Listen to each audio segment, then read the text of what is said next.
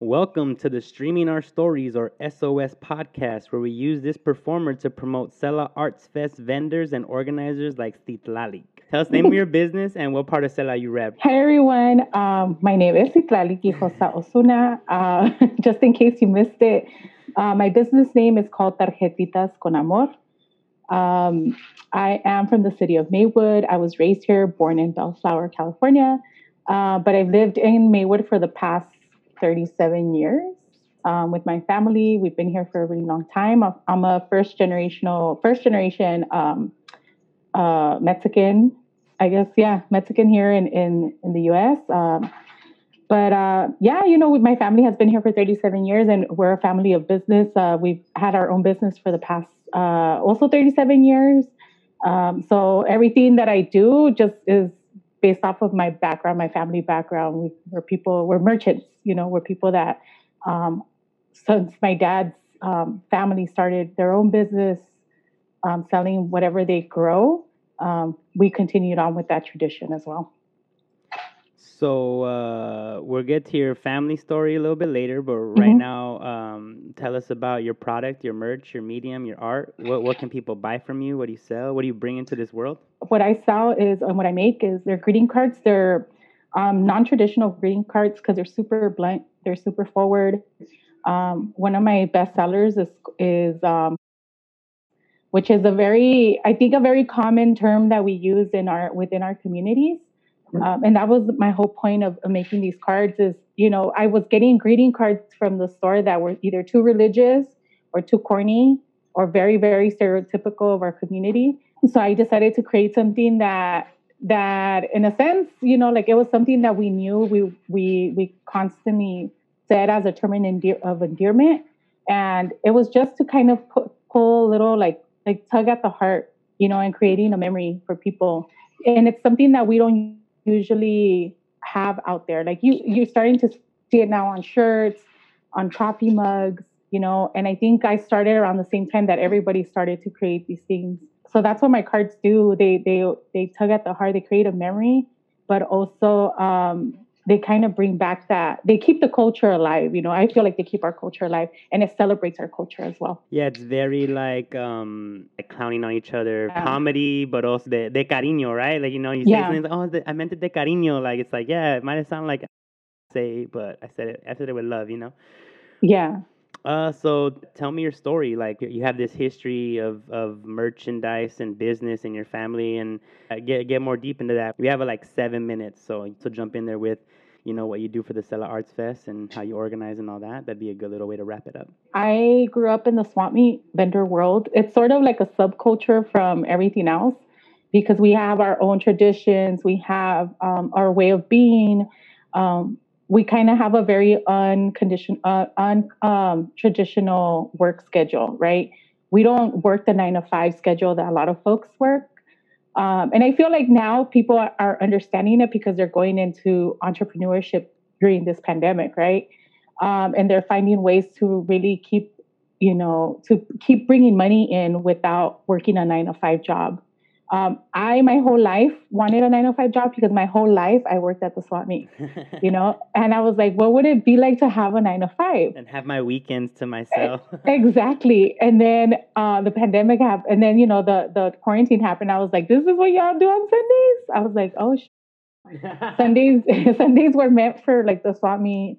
And it was, I mean, it still was very family oriented, but we didn't do the traditional like Easter shit, or we didn't do like stuff that people do on Sundays. They barbecue, they do stuff, or they go out and celebrate for Mother's Day or Father's Day. We didn't do any of that. We did it on Monday, when it was less crowded, or we would do it after the swap meet.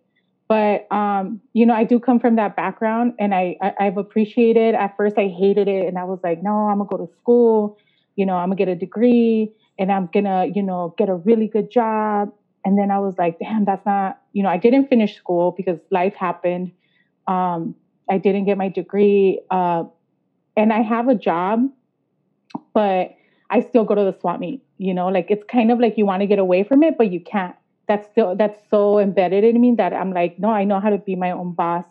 So I feel like my parents and my family showed that to me. They They taught me that I could be incredibly independent without having to, and be my own person, not having to work for anybody. But I also like working where I'm working because it's not your traditional workplace.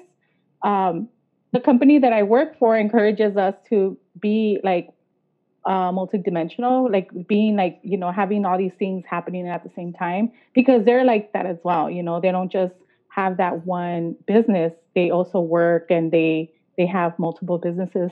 So that's encouraging, and I use them as role models, right? But my like I said, I feel like when I started my business, my card business, it just came naturally because I already knew how to work with the business, how to um, how to talk to people, how to sell product, and not just sell it, but also talk about what I'm creating, and just be like, okay, I know how to do this. I don't have to like really sweat it as much as a lot of folks do because I already have this practice, right, that my family taught me how to Yeah, you do. had a good foundation already of how to Yeah, be self-sufficient. exactly. So sometimes I get frustrated when people are like, I don't know what to do. And I was like, well, go to the Swami. There's a lot of spaces there. It's like you come know, come hustle like the rest of us. exactly. Wake up early in the morning, and set up your stuff and be out in the sun. But, there is some like misconceptions about folks that sell at the Swami. A lot of people think that we don't pay taxes, but we pay quarterly taxes. So unless you're selling like secondhand stuff, you don't, you have to pay taxes, right? So that was one of the things that a lot of folks, get hit with. They're like, oh, I want to come to the Swami. It looks like a lot of fun. And I'm like, well, you have to do all of this. You have to register your business. You have to, You got to be legit. yeah, you got to be legit. Just because we're not in a brick and mortar doesn't mean that we're not a legit business. We are legit. And so But how did that, sorry to interrupt, we that's only have good. a couple minutes and like I want to kind of touch on Sella Arts Fest because you're one of Hmm. the beautiful minds behind it. And so how did like your experience in all that, how does that translate into Sella Arts Fest? And like what are you, how are you helping folks to become more legit? Or it's obviously not as strict as a swap meet, right? So how does that work out, Yeah. like with the Sella Arts Fest and everything you do there? I feel like this is an opportunity for folks who are just starting a business because there is a little more leniency for business owners. It's an opportunity for them to kind of like tap into that entrepreneurship or business, starting their own business. My goal, my long term goal, is to teach folks how to open up a business, either whether it's in a swap meet or in a pop up setting or in a brick and mortar, right? How to go about it. But essentially, what we do at the Sela Arts Festival is invite folks who have been wanting to start their own business to come and participate in this event. Obviously, this year it's a little bit different because it's going to be online. So we are inviting some of the old vendors that we had from the past 2 years that have been there, and then also who have participated at a Livio open mic in the city of Bell. We're giving those folks priority, right? And these are folks that are continuously doing pop ups, continuously out there, right? And are still working, are still doing stuff online, right? And how do you call it? One of the things that I want, like I said, one of my long term goals is to like help folks get resources to other markets, to other pop ups. And at the end of the day, if they want to form something where they could be an owner of a building where they could bring other people in, that's my long term goal. One of the things that I learned from the Swami is nothing is yours, and it's not forever. It's not permanent. Things can happen. One of the cases that we had in 2001 was the Swami that we worked in for 18 years was sold off, and then we were kicked out. So that was one of the things that I learned very young at 18, straight out of high school, how to become an activist or how to become an advocate for other vendors.